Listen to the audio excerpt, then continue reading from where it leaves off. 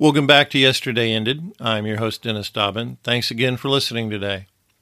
In my last episode, I mentioned being a self-made person is one who has not surrendered.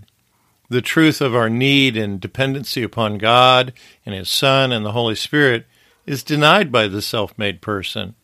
That person, being self-righteous, wants to show their worth comes from their sacrifice.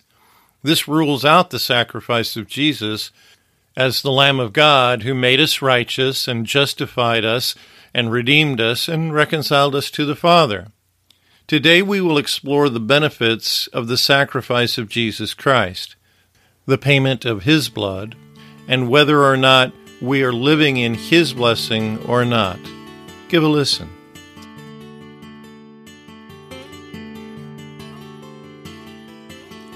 There are a few versions of the Bible that use the word surrender in the Old Testament. It is usually in the context of surrendering to an enemy. In a couple versions of the New Testament, the word surrender is used in 1 Corinthians 13, where it says, I surrender my body to be burned. The King James says, I give my body. Surrender is an uncommon word for most people. It is uncommon because surrender is a challenging idea in our hearts and minds. Surrender usually brings up images of defeat to an enemy. But why we surrender and to whom we surrender are the questions that we need to answer today. The title of my poem today is simply Surrender. On my knees, I no longer set the pace. Turning from me, I seek your face. I lift up my hands and release my desires. Let my passion be your holy fire. The fears of my heart I lay aside. Give me the strength in you to abide. To be desperate, to long, to obsess over you. Help me refuse the lies and seek what is true. My life I lay down in what I have made, no longer my own.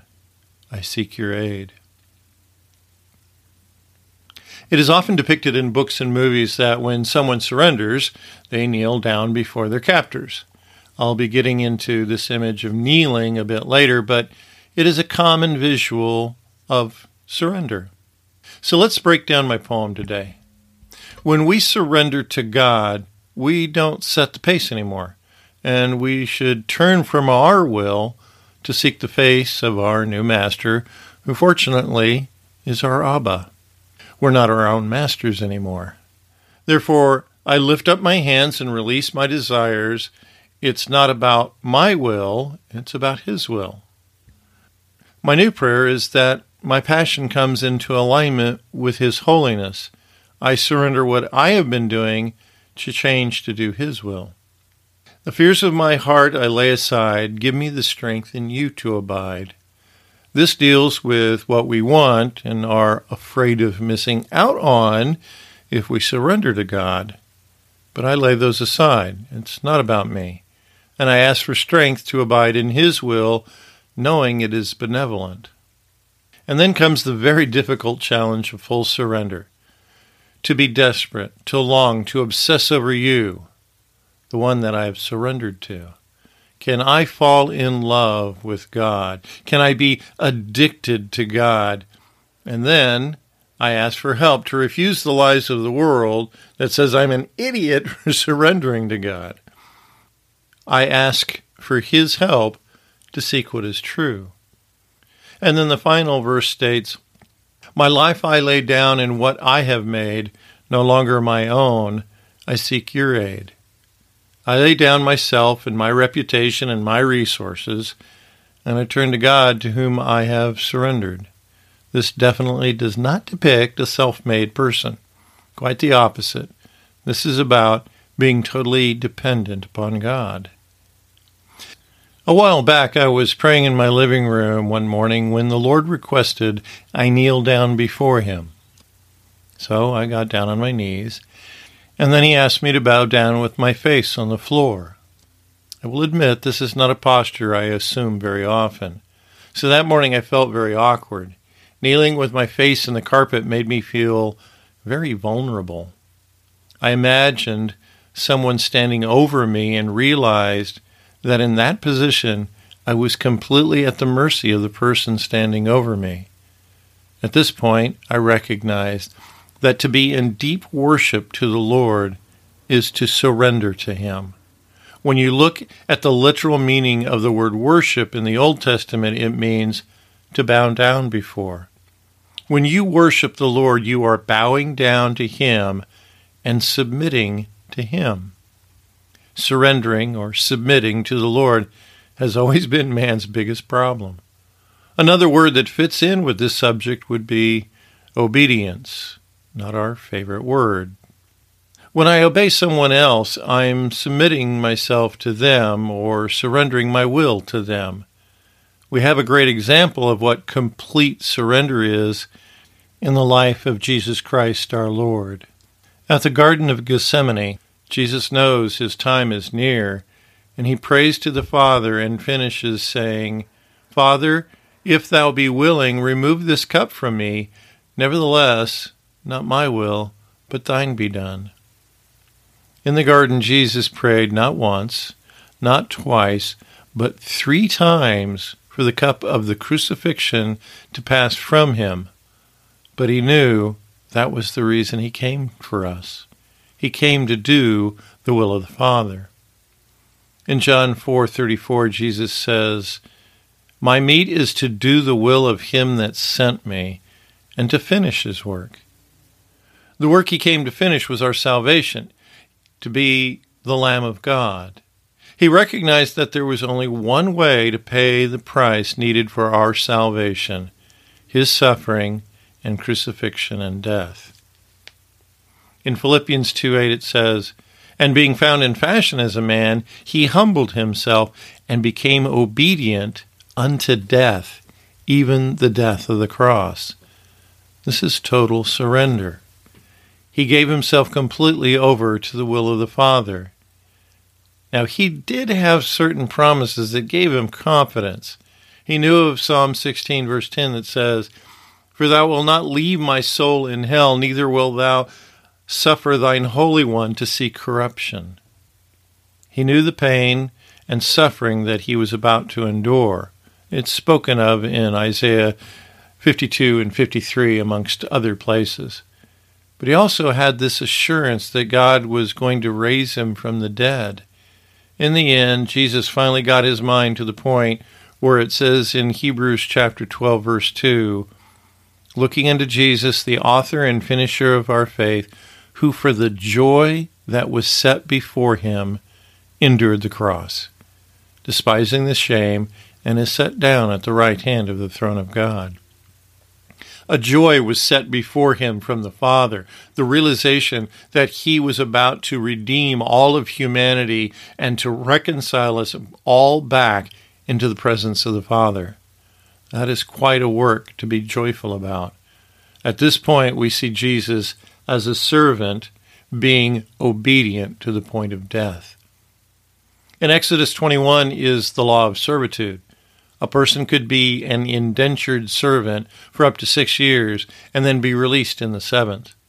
But if for various reasons he chooses to stay with his master, usually the first being he loved him, his master would then take him to the city gate, and before the elders he would pierce the servant's ear and attach a signet-stamped earring to show his ownership. That servant was then to serve that master forever. But in exchange, the master must care for that servant forever also. This servant was known as a bondservant or bondslave.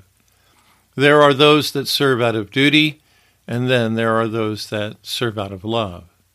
So my first question of the day is to ask you, are you willing to surrender to God in complete service to him for the rest of your life?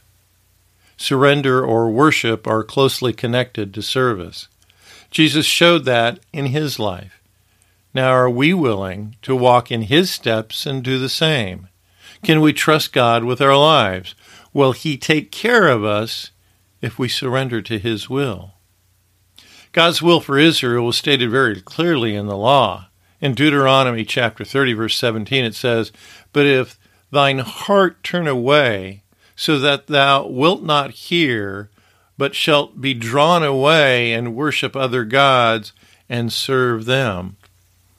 As you read through the Old Testament, you will notice that worshiping other gods and serving them are stated together quite often.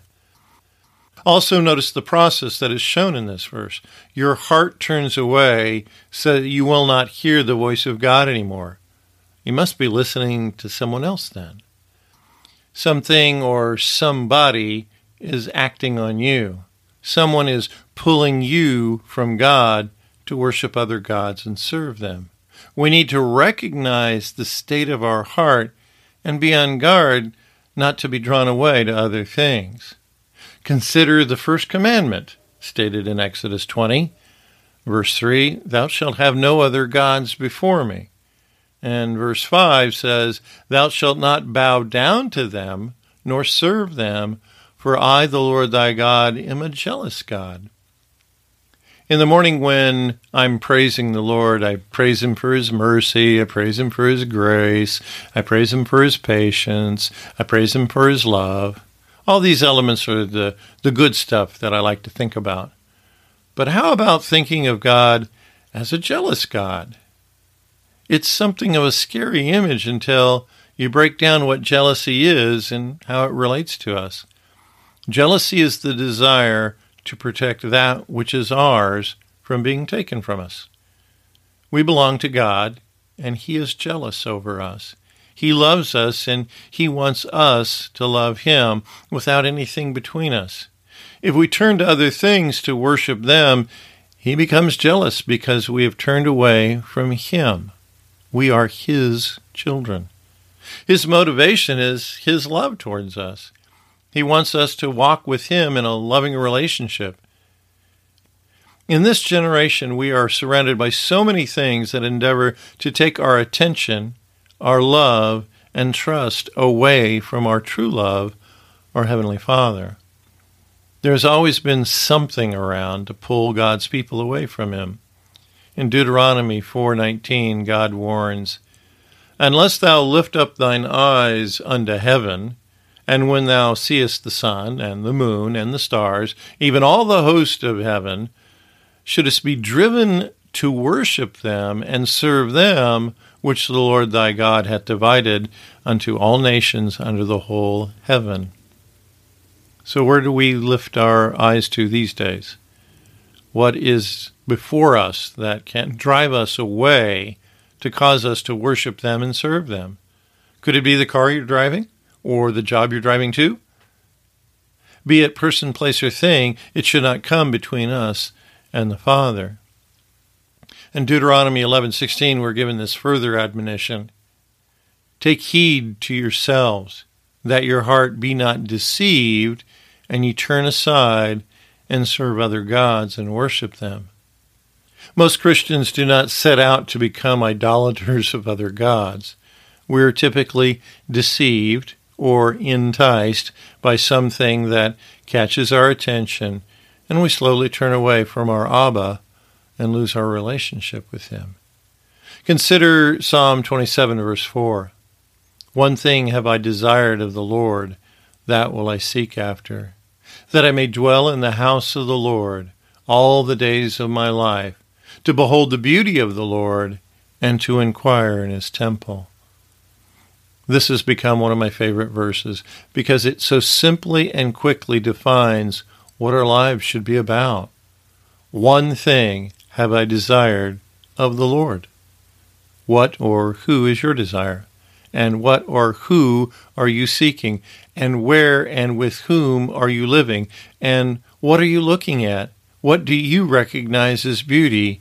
And where do you get your advice from? Consider this rewording of Psalm 27:4. One thing have I desired of the world, that will I seek after, that I may dwell in the world all the days of my life, to behold the beauty of the world and to inquire within it. This puts things rather bluntly. We don't like to admit at times we are carnal or worldly, but truth be told, we get there sometimes very easily. I hate it in Hebrews 12:1 where it says, let us lay aside every weight and the sin which does so easily beset us. Are we willing to surrender the sins that we enjoy? Of course, none of us enjoy sinning. God forbid. But let's be honest. There are times where we purposely turn away, be it in fear, which is sin, or through indulgence of some sort. God implores us to purposely turn towards Him. Learning to surrender completely to God needs to become our passion, to have a heart to obsess over Him, not being religious, but simply being madly in love with Him. Remember, one of the dictionary definitions is to be entirely abandoned to an emotion or something. Can we abandon ourselves to God? Can we totally trust in Him and love Him with all our heart, all our soul, all our mind, and all our strength? Will you surrender today?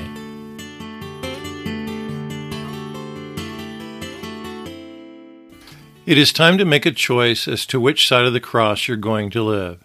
Do you live in the righteousness that Christ clothed you with, or are you still trying to live according to the righteousness of the law? Are you living by your good works or His good work? So where are you living? Where do you dwell? Is it in Christ? The Father placed you in Him, according to 1 Corinthians 1:30. Remember, you are seated at the right hand of God in Christ. This is not a place you physically walk to. It is a place within your heart. It is where you have been made to sit. Now be obedient and turn your heart to the throne room and go climb up in the lap of Jesus. It's where you belong. As you walk to the door of your house, you pull out a key to unlock the door and walk in. You have no doubt about your right to open that door and go in. So have no doubt that Jesus is your key to walk into the throne room of God, your Heavenly Father. Go spend some time with Him now and give Him a hug.